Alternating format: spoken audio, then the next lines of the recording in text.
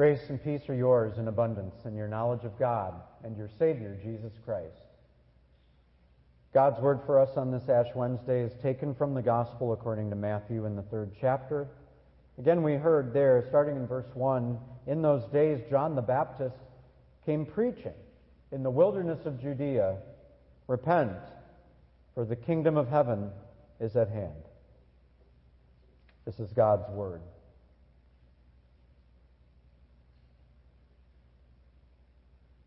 John came preaching in the wilderness. This was 100% intentional. He was outside.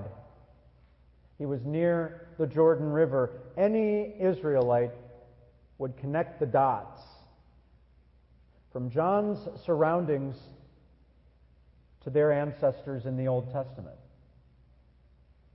After the Exodus from Egypt, Moses led his people out into the wilderness toward the promised land, but on the way the people began to complain, to question God's decisions, to trust themselves more. And so they were kept from entering the land God promised for them, and instead were made to wander 40 years. Eventually, God did lead them into the land of promise, a wonderful thing, except over and over this pattern would play out. The people would largely turn away from God, suffer consequences, then turn back to Him in repentance. And so, John's location, the wilderness, underscored the message he was preaching that day. In John's time, God's people, after thousands of years, had once again largely dismissed him and were spiritually wandering. And John was calling them back. His message was straightforward. Repent and return to a relationship with God. He emphasized this message by offering baptism in the Jordan River, the very river their ancestors crossed as they entered the land God had given them. And this, then, is the point at which Jesus steps on the scene. From Galilee, he arrives in the wilderness. He leaves civilization to be with those who have received John's invitation. And John, as we heard, would have prevented him from being baptized, saying, "Jesus, I need to be baptized by you, and yet you want me to baptize you?" And Jesus says, "Yes, it's fitting for us to do this, for it will fulfill all righteousness." John agrees. As the baptism takes place, Jesus comes out of the water, the heavens were opened, the Spirit of God descends like a dove, and a voice from heaven says, "This is my Son, my beloved, with him I am well pleased." When Jesus shows up, meets John, he connects that message of John's repentance with himself. He receives John's baptism, a baptism meant for sinners, because Jesus will be the sin bearer. He will carry our sins and receive our judgment. And through his death and resurrection, he will create a new baptism, a baptism that pulsates with the power of the very name of God, the Father, the Son, and the Holy Spirit.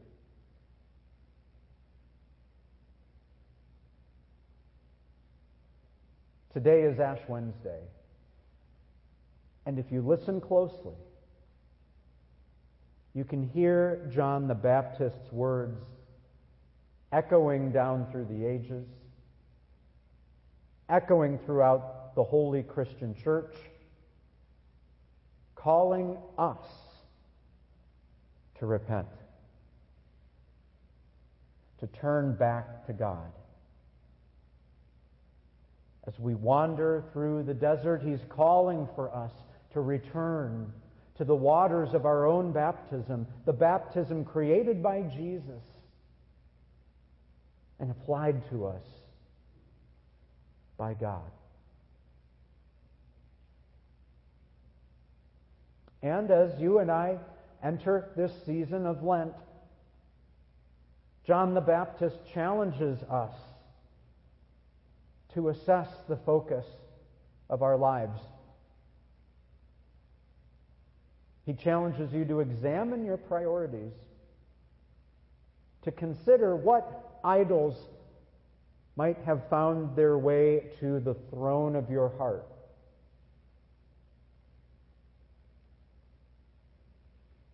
Where have you begun to wander?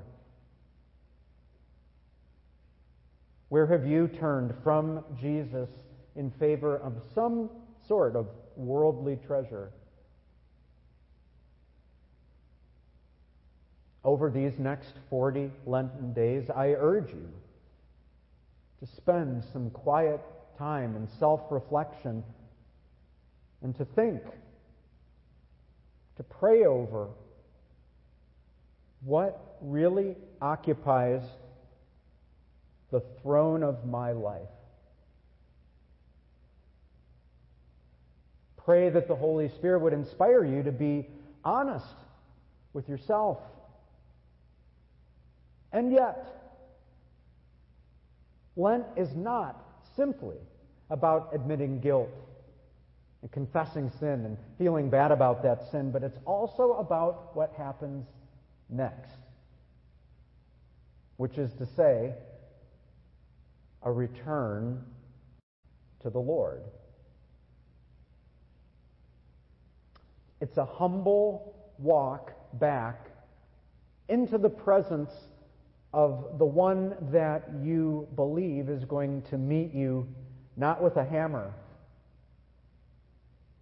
but with an embrace.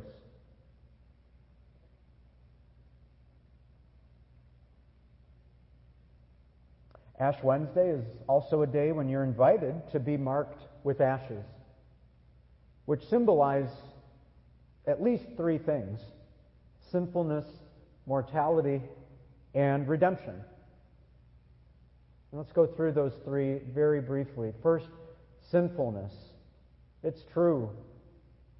We are fallen, sinful creatures. We've turned from God in almost all of our ways. Paul writes in his letter to the Roman church, "I do not understand what I do, for what I want to do, I do not do. But what I hate, I do. I have the desire to do what is good, but I cannot carry it out. I do not do the good I want to do, but the evil I do not want to do, this I keep on doing." Relatable, right? But also serious. Because our sinfulness leads to death. That's the second point. Mortality. Our death. In the same letter, Romans, Paul famously writes, "The wages of sin," the paycheck for sin, is death. There is a factual basis for Ash Wednesday that we cannot escape. Death is real. Why is there death? The Bible tells us death is real because sin is real. And as hard as we try, we keep sinning. It's a problem we cannot solve. But thanks be to God, there is one who did solve the problem. And this is the third point, the redemption.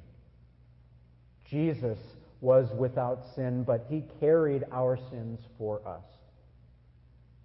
He was then crucified for you and me. He rose again from death for you and for me, and in doing so, he has removed the ashes of our sinful past and created a new life that in him does meet the demands of God. You are washed by the blood of Jesus. And baptism in the name of the Father, Son, and Holy Spirit washes away the sign of death. Washes it away forever. Plunged into baptismal water with Jesus, out there in the Jordan, being baptized by John, plunged into that water right with Jesus. What is true of him is true of you. Do you realize that? Do you believe that? Which means that God is always saying to you, you are my beloved. With you, I am well pleased.